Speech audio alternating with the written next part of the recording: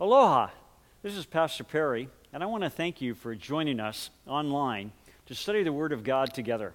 We pray that you will be blessed as the Holy Spirit ministers to you through this message and through God's Word. Welcome, everybody. Thanks for joining us online, in the class, and on the podcast, and however else you might be joining us. This is lecture number 12 in the Systematic Theology series. And we're going to start with prayer. So let's pray together. Well, Lord, here we are again, eagerly awaiting to be taught by the Holy Spirit. We thank you that you have sent him to teach us and to lead us into all truth and to help us know how to have a better relationship with you and to lead us into truth and to glorify Christ. And we pray that all those things would happen tonight and even more. We ask the Holy Spirit would speak through me, words that are true, especially as we talk about him. May he help us understand him better. We pray these things in Jesus' name. Amen. Amen. Well, a quick review on pneumatology. We started off talking about that the Holy Spirit is a person, and that is one of the most important things that we can remember. He's a person, not an it, not an influence, not a power. We don't manipulate him, we don't throw him, we don't blow him on people, or anything like that. He has his own mind, will, and emotion. And, of course, he is God. He is the third member of the Trinity. And we saw many proofs to that, his works, his deity, the things that he does. And then we also saw how he worked in the Old Testament period. But in the New Testament period, he works differently than the Old Testament period. In the New Testament, we find there are a number of works of the Holy Spirit that take place. And we started off by talking about the Spirit indwelling, and that is God living in us. And that's unique to the New Testament period. And when the church is raptured out, that residence of the Holy Spirit in the church, the temple, we're the temple, the church, we leave. And so the Holy Spirit's residence has left. So the Holy Spirit will still be around because he's omnipresent, but his residence in the church is gone, and that allows for the coming of the Antichrist and for him setting up his throne in the Jewish temple. And then we saw another work of the Holy Spirit is the Spirit sealing, S-E-A-L-I-N-G, and that's that the Holy Spirit guarantees your salvation. So he is the seal, and he performs the seal. So sort of like wrapping himself around you to seal you to the day of redemption until you are completely redeemed, glorified with the Lord Jesus Christ. And so this ministry of the Holy Spirit demonstrates very clearly that you can't lose your salvation because you are safe and sealed in the Holy Spirit, and you're not strong enough to break that seal. We also then looked at what we call spirit baptizing. And early on, there was confusion, especially in the Pentecostal charismatic movement, of confusing spirit baptizing and spirit filling. Fortunately, through the teaching of Pentecostal theologians like Gordon Fee and others, they've said, no, we've gotten those mixed up. They're two separate things, and it's important to understand that baptizing and filling are two different things. And the spirit baptizing is us in God, that the Holy Spirit places us into the body of Christ. And so we are in Christ, we are in his body. So if you don't have the baptism of the Holy Spirit, you're actually not in Christ, you're not saved. So this isn't a second work that happens later on after you're saved. It happens when you're saved. If you don't have the baptism in with by the Holy Spirit, you are not saved. You haven't been placed in the body of Christ. And we talked about that. And then we talked about, lastly, the Spirit filling. And some people define that as being spirit controlled. I prefer to use a word that is a little clearer because he doesn't control every action you do. You still have free will, you still have your flesh and things like that. So it's better to say that spirit filling is God directing, influencing, and empowering us. And the spirit filling is something we're commanded to have. We're never commanded to be baptized by the Holy Spirit, but we are commanded to be filled with the Holy Spirit. And we saw in many texts in the New Testament that people were repeatedly filled with the Holy Spirit. So it's something that can be lost, needs to be done again. And we use the acronym DAY, Desire, Ask, Yield, to remind us how to be filled with the Holy Spirit. We need to be desiring for the Holy Spirit to lead us. We ask him, confess any known sin, and then we yield to the leading of the Holy Spirit. And then we saw different things that the Holy Spirit will do for us. He prays for us, He leads us, He teaches us, He empowers us, He fills us with the love of Christ, He conforms us to the image of Christ, and of course He provides assurance of our salvation. And we'll be talking about the difference between assurance of salvation and eternal security. They're not the same thing, but we'll get to those when we get to soteriology. And now we come to page 64, the Spirit gifting. The Spirit gifting. And this is God giving you a spiritual ability. God giving you a special ability. It's a special spiritual ability, but it's a special ability. That's Spirit gifting. God giving you a special spiritual ability. And what is it? Well, the word for spiritual gifts in the Greek is the Greek word charisma. And charisma we translate into the English, or we transliterate it actually. We don't translate it, but we transliterate it, if you look in your notes, we pronounce it charisma. And that's derived from the word charis, the Greek word for grace. So a spiritual gift is a God-given ability for service. A spiritual gift is a God-given ability for service. And it says there in your notes, see chart for a listing of spiritual gifts mentioned in Scripture. So I think we'll go ahead and look at that list. It's on pages 69 to 72 in your notes. So you have quite a few extra notes at the back here this time. But let's look at the list of spiritual gifts, keeping in mind that spiritual gifts are something that God gives you, and it's a special ability for service. And on page 69, if you look at that chart first, page 69, your chart should look like this with 4 parallel columns. And what this chart has, it shows you some of the list of gifts given in Scripture. And we have gifts given in 1 Corinthians 12, 8 to 10, word of wisdom, word of knowledge, gifts of healing, miracles, prophecy, discerning of spirit, tongues, and interpretation of tongues. And then later on in 1 Corinthians, you'll see a repeat of some of the gifts. And so that's why these lists show you repeated gifts, but also it adds apostles, teachers, helps, and administration. And then when we come to Romans chapter 12, we see a list of gifts. And some of the gifts are the same as in 1 Corinthians, but we also notice they add giving, leadership, and showing mercy. And then we come to Ephesians chapter 4, and it doesn't list all the gifts that we've seen before. It mentions some of them. And then it adds evangelists and pastors. So a quick look at this chart shows you that we don't have any complete listing of spiritual gifts in Scripture. The Lord doesn't say, okay, here's a complete list and you could have these gifts. Because there are other gifts that you could have that aren't mentioned here that Paul mentions later. Like he mentions the gift of celibacy that he has. And some people see martyrdom as a spiritual gift, the gift he only used once, of course, martyrdom. And then if you look at the next page, page 70, this is a chart. I didn't make the chart. I borrowed it from someone else, and I'm afraid I've lost track of who that was. But this is a list of gifts with the Greek word, if you want it there, with scripture background in the left column, and then a description of what those gifts are, the result of having the gift, and an example of someone who had it. Now, you need to remember that in the Scripture, we are not given definitions of spiritual gifts. We see them used, we see examples of them, and so we're doing our best to come up with a definition of a spiritual gift. But when you see this list, you might see someone define that gift differently than the way it's listed here. So these are just guides, they're helpful guides, but again, the Scripture doesn't give us a specific definition of spiritual gifts. With the exception, it does give us an idea of the gift of prophecy, what that means, but not in entirety, and we'll look at that a little bit later. So you have the gifts here: prophecy, service, helping, teaching, encouraging, giving, leadership, showing mercy. Then on page 71, you have apostleship, evangelism, pastor, teacher, the message of wisdom, the message of knowledge, and faith. On page 72, you have healing, miracles, discernment, tongues, and the interpretation of tongues.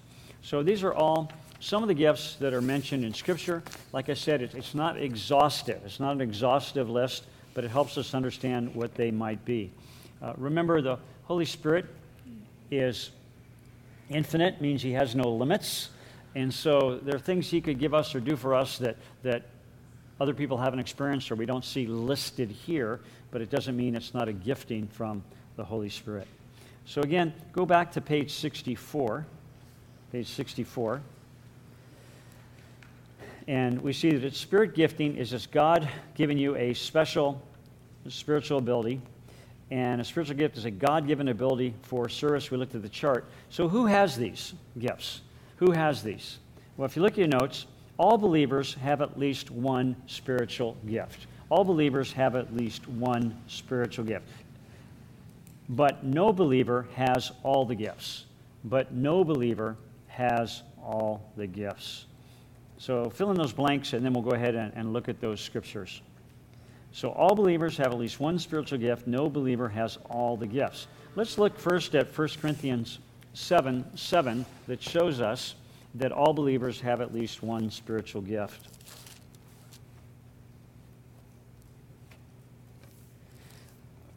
In 1 Corinthians 7:7, the Apostle Paul is giving some advice on marriage.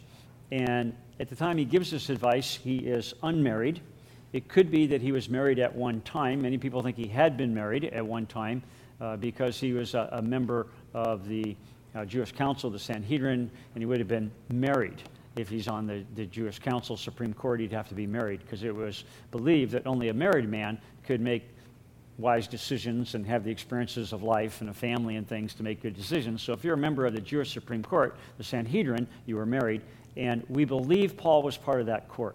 Now, we can't prove he was, but he talks about casting his vote against, I think it was Stephen. And so that would indicate that he was on this court. And if he was, we know he was married at one time, which means his wife either died or she left him or some other, other options, I guess.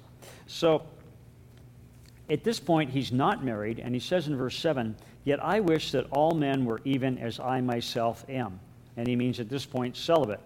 However, each man has his own gift from God. Each man has his own gift from God, one in this manner and another in that. So he's talking about God gives different people different things, and Paul's gifting in this area. He had more than one gift, but he seems to have had the gift of celibacy, being able to stay unmarried and minister for the Lord. And then we also look at 1 Peter chapter 4, verse 10. 1 Peter chapter 4, verse 10, which also indicates that people have at least one spiritual gift if they are a believer. 1 Peter 4:10. Peter's writing to the church dispersed abroad, and he says in 1 Peter 4:10, "As each one has received a special gift, employ it in serving one another as good stewards of the manifold grace of God." And then he lists some of the gifts. Whoever speaks, let him speak as it were the utterance of God. Whoever serves, let him do as by the strength which God supplies, so that in all things God may be glorified through Jesus Christ, to whom belongs the glory and dominion forever and ever. Amen. So he indicates here that each person is gifted with at least one gift, and the purpose of that gift, of course, is to bring glory to the Lord Jesus Christ. That's one of the main purposes of your gift. But also, no believer has all the gifts. And there's a very important passage in 1 Corinthians 12. In 1 Corinthians chapter 12.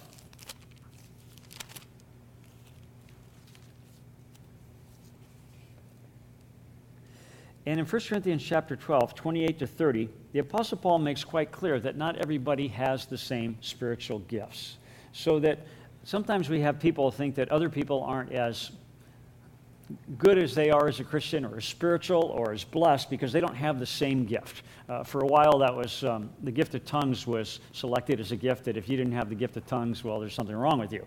And most churches have moved away from that held that. I mean, it was a small segment of the Christianity that held that, but they held that, there was something wrong with you if you didn't speak in tongues. But Paul indicates that we have different gifts. We don't all have the same gifts. And so we have to be careful of both gift envy and gift projection. Gift projection is when I project my gift on you. And I go, well, you should be able to preach a sermon because I can't. Or you should be able to teach Sunday school because I can't. Well, maybe the person has another gift. Or you could say, well, you ought to be able to give half your salary to the Lord because I give half my salary to the Lord. Well, maybe you have the gift of giving and they don't. So you have to be very careful that we don't project our gift onto someone who doesn't have it. But also there's gift envy. And then we envy someone's gift because God chose to give us a different gift, and we're thinking, oh man, I'm not as good as them. I'm jealous. They have this experience. I don't have that experience. God has given us a variety of gifts, we're told in 1 Corinthians 12. And the Apostle Paul makes it clear we don't all have the same gift. Let's pick it up in 1 Corinthians 12:28. Verse 28, and God is appointed in the church, and then he gives a list. First, apostles. Second, prophets. Third, teachers. Then, miracles. Then, gifts of healings, helps, administrations, various kinds of tongues. And then he says, all are not apostles, are they? Now, in the English, you would answer the way it's written. You would say no. And in the Greek, it's very clear that he's expecting you to answer it no. All are not apostles, are they? No. All are not prophets, are they? No. All are not teachers, are they? No. All are not workers of miracles, are they? No. All do not have gifts of healing, do they? No. All do not speak with tongues, do they? No. All do not interpret, do they? No. And then he says, but earnestly desire the greater gifts. And he says, I'll show you a still more excellent way. In between the two chapters, 12 and 14, that talk about spiritual gifts, we have chapter 13. And chapter 13 is about the filling of the Holy Spirit, because the gifts are not as great as the filling. Because you can be gifted and use your gift for something other than the glory of the Lord if you're not filled with the Holy Spirit. So in between talking about spiritual gifting, he says, make sure you're filled with the Holy Spirit. And in chapter 13, that's called love. And we know love is a fruit of being filled with the Holy Spirit. And so he says in chapter 13, verse 1, after talking about gifts, if I speak with the tongues of men and of angels and do not have love, the filling of the Holy Spirit, I have become a noisy gong or a clanging cymbal. And if I have the gift of prophecy and I know all mysteries and all knowledge, and if I have all faith so as to remove mountains, but do not have love, the filling of the Holy Spirit, the fruit of the Spirit, he says, I am nothing. And if I give all my possessions to feed the poor, he has a gift of giving, and if I deliver my body to be burned, you have the gift of martyrdom, but do not have love, the filling of the Holy Spirit, the fruit of the Spirit of love, it profits me nothing. So we need to make sure when we talk about the gifting that we always understand that we can be gifted and not filled with the Holy Spirit. But then the gifting is not being used in the way the Lord wants us to use it. We need to make sure we're filled with the Holy Spirit when we use this ability that we have. But the point of the passage, main point, was to show us that we don't all have the same spiritual gifts, and that's by design. And of course, you might remember that Paul uses the human body as an example. And we're not all an ear, we're not all an eye, you're not all a hand, you're not all a foot. We need all the different aspects of the body of Christ for the body to function properly. Which brings us to when. When do you get your spiritual gift? It would seem that you get it at conversion. At conversion. Possibly some gifts are given at other times in a believer's life in order to accomplish specific purposes. But you should expect that you would get it at conversion. And again, that's conjecture. It doesn't actually say you get your spiritual gift at conversion, but it makes sense. If every Christian has a gift, well, then you have to get it at conversion. Otherwise, they'd be Christians who don't have gifts. Does that make sense? So if all Christians have gifts, they must get them when they become Christians, even though the Bible doesn't specifically say that's when you get them. And 1 Timothy 4:14, though, is an interesting verse because it leads us to believe that you can have gifts given to you later in your walk with Lord, according to the need of the moment or the time period. In 1 Timothy chapter 4, verse 14, the Apostle Paul is writing to his protege, Timothy. And he's a young man, and Timothy perhaps has been a little bit timid. He's called Timid Timothy in the passages here. And in verse 14, Paul tells him, do not neglect the spiritual gift within you. And when did you get it? Which was bestowed upon you through prophetic utterance with the laying on of hands by the presbytery. And the presbytery are the elders of the church. So he got a spiritual gift at some point when the elders of the church laid hands on him. Now, this could have been when he got saved. Doesn't say when it was. So we don't know, but it sounds like he might have gotten it later on, that he was given the gift of maybe pastor, teacher, or something like that when he entered the ministry. We don't know, but we don't want to put the Holy Spirit in a box. He's a spirit. You can't put him in a box anyways, and he's God. So we need to be open that the Holy Spirit might choose to give you other giftings at other times of your life. So how are gifts distributed by the Holy Spirit? So how? Gifts are distributed by the Holy Spirit as the Holy Spirit desires. That's important. Now, we're told that we can ask for certain gifts, but they are distributed as the Holy Spirit desires. Again, going back to 1 Corinthians 12, which teaches us a lot about spiritual gifts. Verse 11. 1 Corinthians 12:11, but one and the same Spirit works all these things, distributing to each one individually, just as He wills. So He gives the gifts as He wills. Verse 18, but now God has placed the members, each one of them in the body, just as He desired. So the body is a metaphor of the church of Christ. We have different members, hands, feet, things like that, which is a metaphor for spiritual gifts. And he's saying those are distributed according to God's desire, what God knows is best. He distributes the gifts. This doesn't prohibit you from asking for gifts or seeking gifts. We saw in 1 Corinthians verse 12, chapter 12, verse 31, he says, earnestly desire the greater gifts. So he says you should have a desire for the greater gifts, and the greater gifts could be the ones listed in verse 28, apostleship, prophets, and teachers, because he ranked those, 1, 2, 3. And it could be, he says, in the church, we need multiple gifts, but let's make sure that in the church, and he's speaking the church as a whole, make sure the church desires the greater gifts, not just spectacular gifts, not just gifts that are outwardly showy, but gifts that really help the church mature and grow, and they are listed here, apostles, prophets, teachers. And so that could be why he gives us a listing and numbers them. Don't know for sure, but that's a conjecture, and I think a reasonable one. So what is the purpose of these spiritual gifts?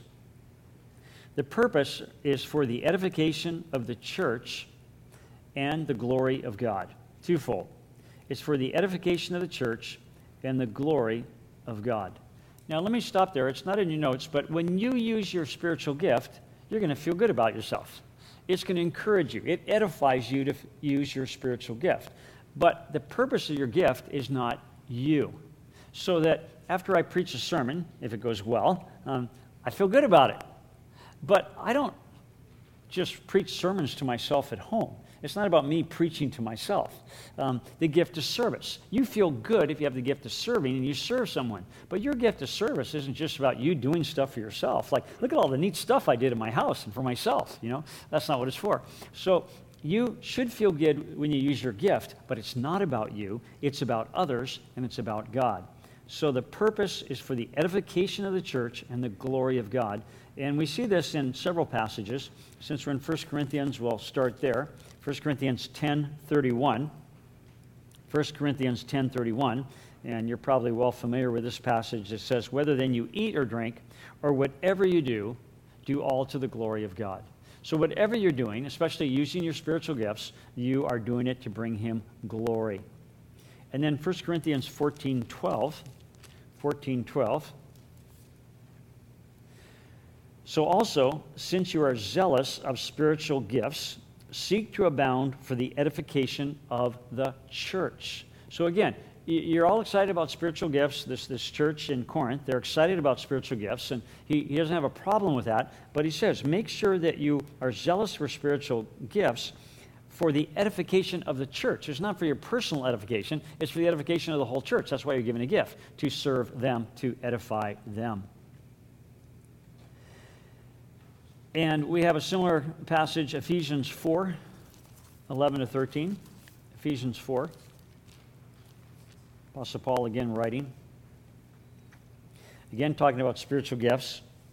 And it says in Ephesians 4:11, and he gave some as apostles, these are spiritual gifts, and some as prophets, some as evangelists, some as pastors and teachers, for the equipping of the saints, for the work of the service, to the building up of the body of Christ. So he said, we gave you these leaders to train the people in the church so they could build up the body of Christ until we all attain to the unity of the faith of the knowledge of the Son of God, to a mature man, to the measure of the stature which belongs to the fullness of Christ.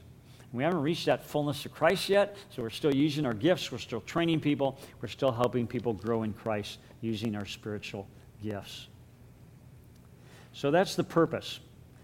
It's the edification of the church and to glorify God. Now, I want to talk a little bit about the sign gifts, and if you didn't get an updated page 64, your page may end at this point, so make sure you have an updated page 64 in the back so that you have this on sign gifts. There is a strong difference of opinion among theologians and church denominations as to whether the more miraculous spiritual gifts like tongues, prophecy, healings, and miracles. Tongues, prophecy, healings, and miracles. I'll give you a moment to write all those. Tongues, prophecy, healings, and miracles. So that you have the context, I'll read it again. There's a strong difference of opinion among theologians and church denominations as to whether the more miraculous spiritual gifts like tongues, prophecy, healings, and miracles, sometimes referred to as sign gifts, are still available today, or if they were limited to just the early church and died out with the death of the first apostles and or the completion of the scriptures. So some people believe that these sign gifts died out with the death of the first apostles and or, some people think both, or the completion of the scriptures. So the idea is that once the scriptures were completed, we no longer needed certain revelatory gifts because we have the scriptures. Now, miracles is not a revelatory gift. Healings is not a revelatory gift. But speaking in tongues, prophecy, interpretation of tongues are revelatory gifts. And when the revelation was completed, the Bible, some churches believe we no longer needed the sign gifts. And the main passage they use, if you want to jot this down, because it's not in your notes, but it's 1 Corinthians 13. 1 Corinthians chapter 13. And this is the main passage used by those who think that gifts like this manner of revelatory gifts, these sign gifts, have ceased. They look at 1 Corinthians 13, beginning in verse 8. It says, "Love never fails, but if there are gifts of prophecy, they will be done away. If there are tongues, they will cease. If there is knowledge, it will be done away." So 3 gifts are mentioned. They're revelatory gifts. They reveal truth. That's what we mean by a revelatory gift, giving God's revelation. Prophecy, tongues, and knowledge. And he goes on to say, "For we know in part, and we prophesy in part." In other words, we don't know everything. We can't prophesy everything. We only have partial understanding.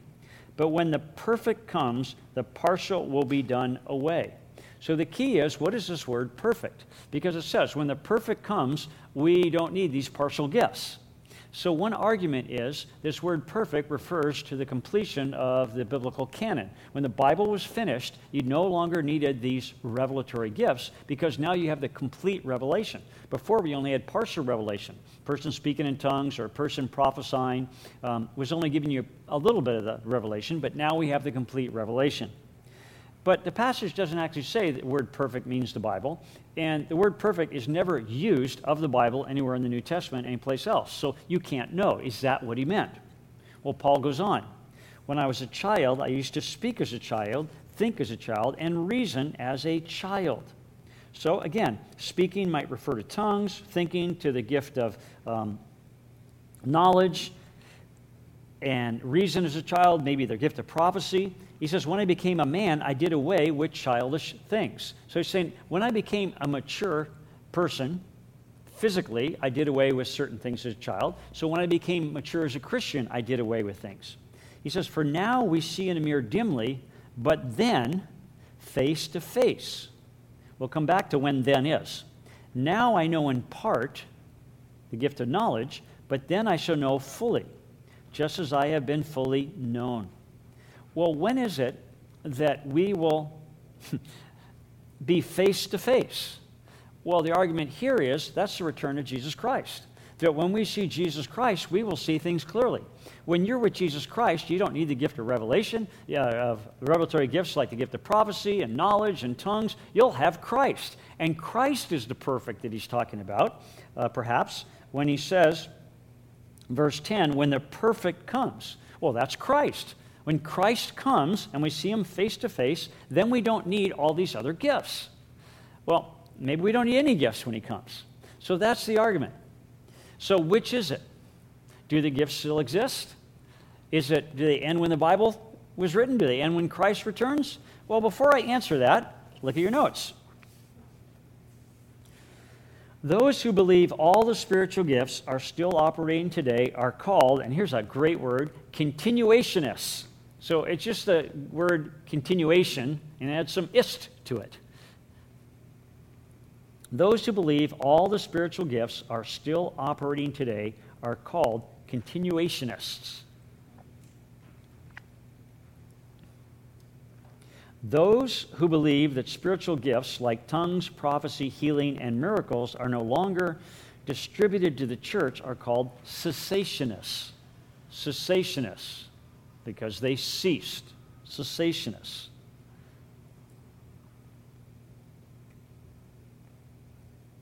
And both of them sound like really bad words. If someone calls you a cessationist or a continuationist, that's not me. You don't even know what it means. Okay? They're not bad words. They're just big words. Okay? So continuationists believe all the gifts are operating today.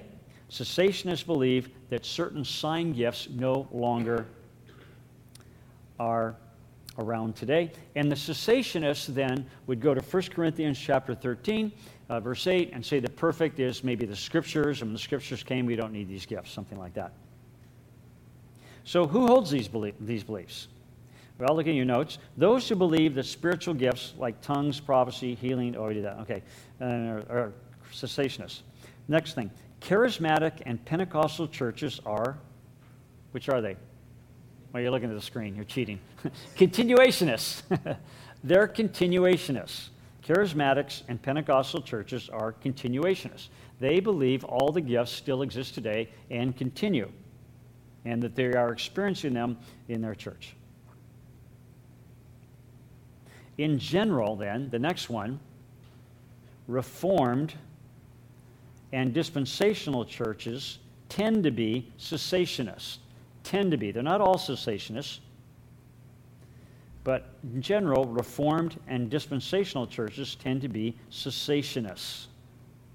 They believe that certain spiritual gifts, the sign gifts, the more miraculous revelatory gifts, have ceased to exist. However, notice this exception. The Calvary Chapel denomination is an example of a dispensational church that is also continuationist. And Pentecostal Reformed theologian Gordon Fee is an example of a Reformed continuationist. And you're probably going to have no idea what that means. But we will be talking about dispensations a little bit more. We've talked about them a little bit. And they're in contradistinction to Reformed theology. It's a way of looking at how God's plan through history has played out. And most Reformed people, like I said, would see the gifts as terminating certain gifts. But now within the Reformed movement, there's a Pentecostal movement or charismatic movement in the Reformed movement. Some of them hold to the gifts still existing, like Gordon Fee, who's a great theologian.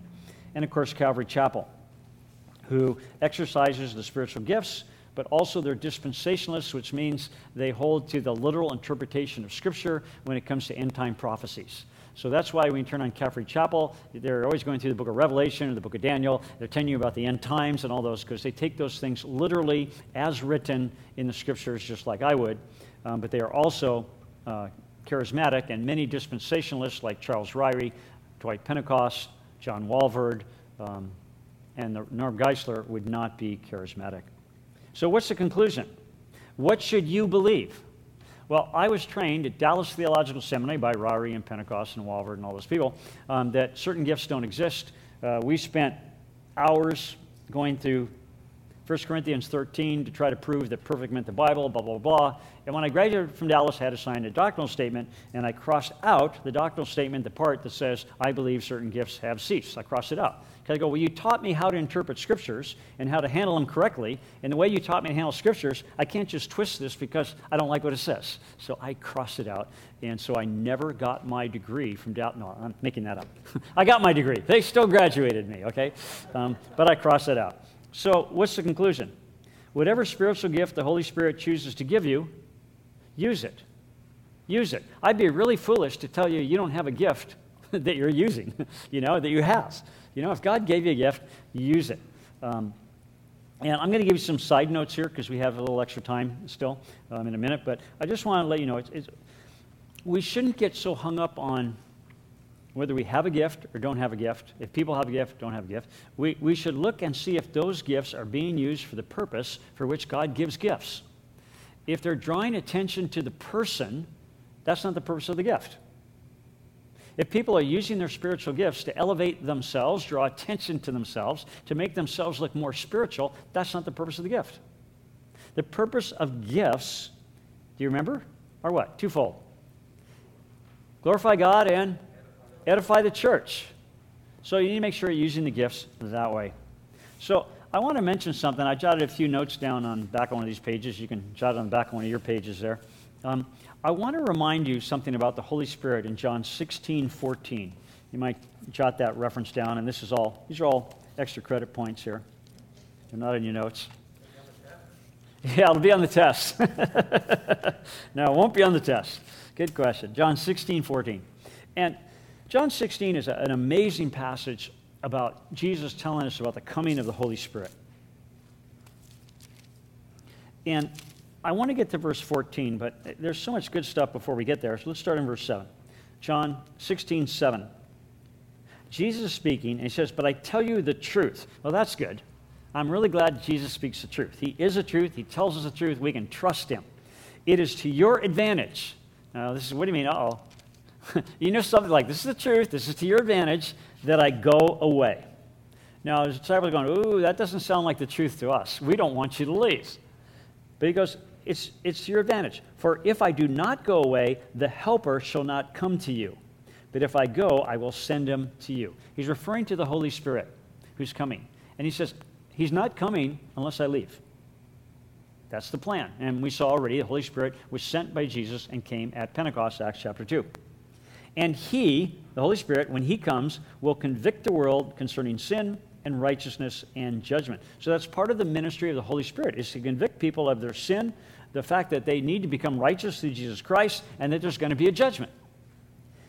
Concerning sin, because they do not believe in me. That's wrong. And concerning righteousness, because I go to the Father, and you no longer behold me. And concerning judgment, because the ruler of this world has been judged. That's the devil. And I have many more things to say to you, but you cannot bear them now. So notice, you need to learn some stuff, but you can't handle what I'm going to teach you now, so I'm going to send you another teacher, and he's going to teach you this stuff. But when he, the Spirit of truth, comes, he will guide you into all the truth. If you don't have the Holy Spirit, you're not guided into all the truth. You have to have the guiding ministry of the Holy Spirit to be led into the truth. For he will not speak on his own initiative, but whatever he hears, he will speak, and he will disclose to you what is to come. So we see here that the Holy Spirit is submissive to what the Son is telling him to speak and to share. And one of the purposes of the Holy Spirit coming, as we saw, is to disclose to you what is to come. In other words, to reveal the future. So one of the ministries of the Holy Spirit is to reveal to us the end times and the future. And this is the part I want to focus on, verse 14. He shall glorify me. For he shall take of mine and shall disclose it to you. What does that mean? Well, Jesus tells us, verse 15. All things that the Father has are mine. Therefore I said that he takes of mine and will disclose it to you. So he says, all that the Father has, the Father has given to me. All that the Father has given to me, I give to the Holy Spirit to disclose to you. But notice, the Holy Spirit's coming to glorify Jesus. Isn't it interesting that in the church, often the person of the Trinity most talked about is the Holy Spirit. And yet, the role of the Holy Spirit is not to draw attention to himself. It's to draw attention to Jesus Christ. And so you need to be careful if a church becomes Holy Spirit-centric, because then it's off-center. Because the Holy Spirit's role is to glorify Jesus Christ. He sort of operates behind the scenes and pushes Christ forward. And he shares what Christ wants him to share for the glory of Jesus Christ. And so there's a danger when we start glorifying the Holy Spirit apart from the Father and the Son, because the ministry of the Holy Spirit, one of his main ministries here is to glorify Jesus and draw attention to Jesus, not to himself. Would you like me to talk, since we have a few minutes, about the gift of tongues, or a little bit? It's not in your notes, but let me tell you, it's not in your notes, but you can put it on the back here. There are two views on the gift of tongues. And first of all, we have to take away the mystery of the word by first giving you the mystery of the word. I always forget which O it is.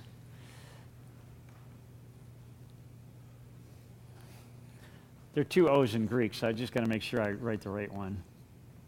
Okay? So this is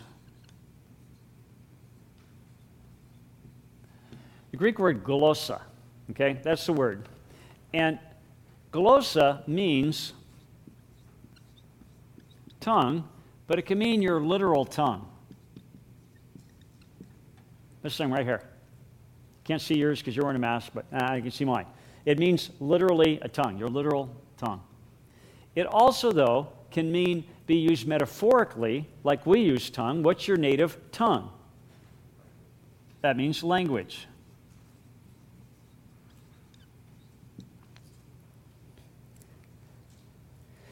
In the King James Version in 1611, they chose to translate the Greek word glossa as tongue and tongues. If they translated languages, it would probably take away a lot of the mystery of this gift, because that's all the word means. It just means language. So anytime you see the gift of tongues, or tongues fell upon them, or something like that, it's languages. They had languages. That's what their word means. So it has to be a language. That's what the word means. Our word tongue means that. What's your native tongue? Like I said, so keep in mind that when you use the word tongue, we are talking about language. Okay? And again, that's linguistic. That's not opinion. That's fact. Okay, there are two views. I might as well stay on the board there so I can make it easier for you. There are basically two views on the gift of tongues. Well, one is that there's only one type of, and I'm going to put tongues in quotes so you realize I mean languages. There's only one type of tongues used in the Scripture, and they're all the same. Okay?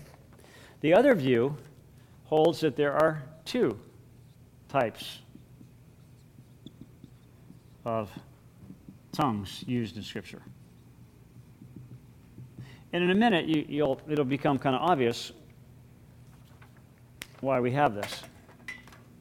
The one type of tongues or languages is clearly described for us in Acts chapter 2, verses 4 to 11. And let's read that, and then we'll find out what they are. Acts chapter 2, verses 4 to 11.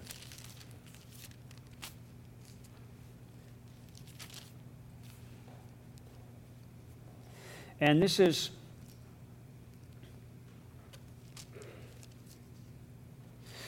at Pentecost, the day of Pentecost, chapter 2, verse 1. And then it says in verse 4 of chapter 2, and they're all filled with the Holy Spirit and began to speak with other languages. Now, we have tongues there, but realize that's just the word languages. So I'm just going to say languages. They began to speak with other languages as the Spirit was giving them utterance. Now, there were Jews living in Jerusalem, devout men from every nation under heaven. Okay, every nation. And when this sound occurred, the multitude came together and were bewildered because they were each one hearing them speak in his own language. In his own language.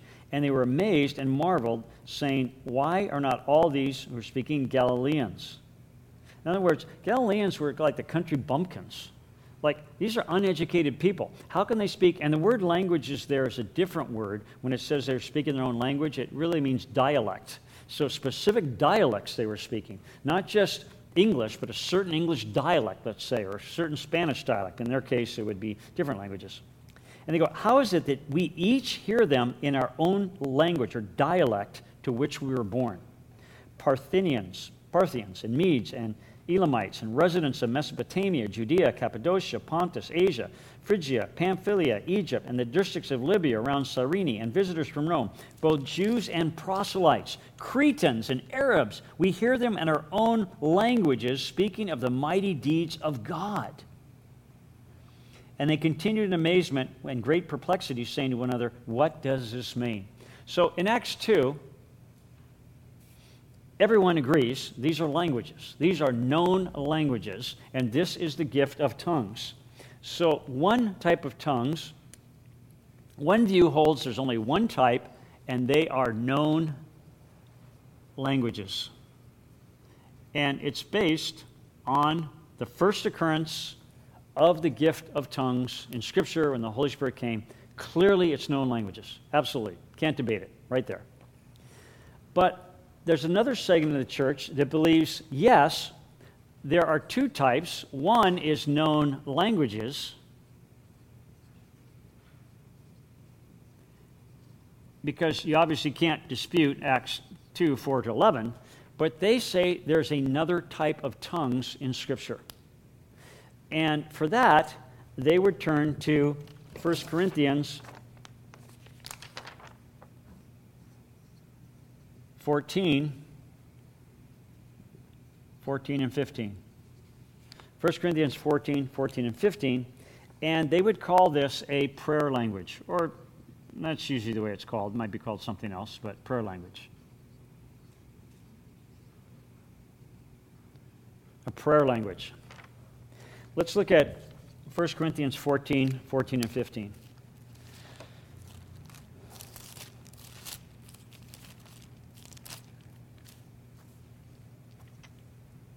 Apostle Paul's writing, speaking about himself. In this chapter, he's talking a lot about spiritual gifts, the gift of prophecy and the gift of tongues. And he says in verse 14, if I pray in a tongue, my spirit prays, but my mind is unfruitful. So he's talking about praying in tongues. So people look at this and go, see, that's a prayer language. He's praying in tongues. What is the outcome then? Verse 15, I shall pray with the spirit, and I shall pray with the mind also. So he's saying I have two types of prayers. I have prayers when I pray with my mind and I know what I'm saying. I also have this spirit prayer when I don't know what I'm saying. Two types of prayers. I shall sing with the spirit, and I shall sing with the mind also. He goes, I even have two types of singing. I have time when I sing and I know the words. I have singing when I don't know the words, and I'm singing in the spirit. And he says, otherwise, if you bless in the spirit only, how will the one who fills the place of the ungifted say the amen at your giving of thanks, as he does not know what you are saying? For you are giving thanks well enough, but the other man is not edified. So the people who hold two gift of tongues, you need to understand, when they say they pray in tongues, they're talking about this. They're not talking about praying in Greek or Hebrew or Arabic or Chaldean or some language they haven't studied before. And so in the church, this first type, the people who believe in one type of tongues and the people who believe in two type, but this type, known languages, this was used for evangelism mostly outside the church. And so that the apostles could go out and they could evangelize, and they'd never studied the language, and they could preach in the language they'd never studied, and the person understood them. But Paul says, when you speak in tongues in the church, if you have this gift of known languages, and you speak in the church, and no one interprets it, and they don't understand whatever language you're speaking, it's not very helpful. So Paul is saying in 1 Corinthians 14, he'll talk about this type, and he'll say, leave that for outside the church, unless in the church there's someone who has the gift of interpretation and can interpret this type of tongues. And so most of the talk in chapter 14 seems to be about known languages, But some people would say it also includes this prayer language. And this is often what you see people have a private prayer language. They'll tell you their private prayer language, something like that. They have this category. And you'll say, well, which one do I hold? Well, I'll just tell you, our denomination allows for both views. And decided that we wouldn't make this a point of contention. So why make it a point of contention? There are more important things. We're not clear. Churches have different opinions on this. And in our church, there are different opinions. I have a personal opinion and a personal experience. But my experience does not define the truth. And your experience does not define the truth. Our experiences can illustrate truth. They don't define truth. We find the truth in the Scriptures. And if we have an experience, we look to see in the Scriptures if it's a scriptural experience. Okay?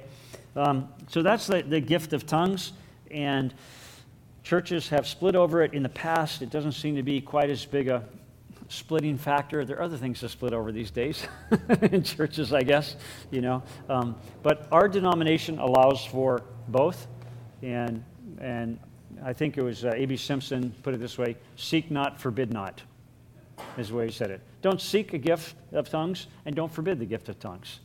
Just if God gives you a gift, use it. If he doesn't give you a gift, then you shouldn't use it.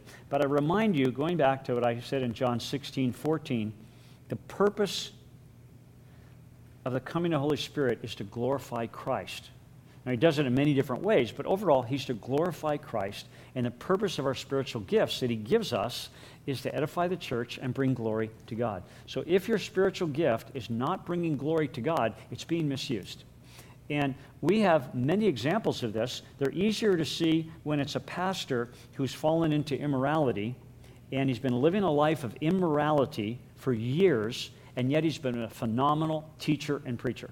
We just had a great fall of a great man within our own denomination recently. I won't mention his name. If you know him, you know him already. And it was discovered that he had a very secret life of immorality.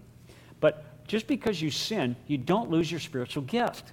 It doesn't go away. If you have the gift of knowledge and the gift of teaching or gift of prophecy or gift of tongues, whatever you have, you don't lose your gift when you sin. Just like a natural gift. If you have the natural gift of piano playing, you don't lose it because you commit a crime. You still have that gift. But your spiritual gift is only used for the glory of Christ and the edification of the church when you are filled with the Holy Spirit. And so that's why it's so important for us to pursue the filling of the Holy Spirit and not to be pursuing all the times gifting, because when you're filled, the Holy Spirit will use your gifts for the glory of the Lord. Okay, those are some of the ministries of the Holy Spirit. There are a couple things about the Holy Spirit one thing about the Holy Spirit that we'll talk about when we get to the section called hamartiology, which is the section on sin. But there's what's called the blasphemy of the Holy Spirit. You've probably heard that. You've heard of the unpardonable sin. Those are basically the same thing, or that was the same thing, unpardonable sin or blasphemy of the Holy Spirit. And we will talk about that when we get to the teaching on sin. So if you want to know if you've ever committed the unpardonable sin, the blasphemy of the Holy Spirit, stay tuned, and I will let you know. But you have to come. Well, we're going to close there, and so I invite you to pray with me.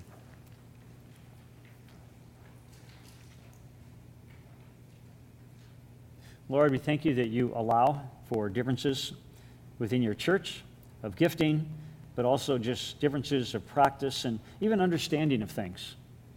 And Lord, help us to be gracious when we encounter people who believe differently than us, but help us also to stand firm on the truth that you have clearly revealed.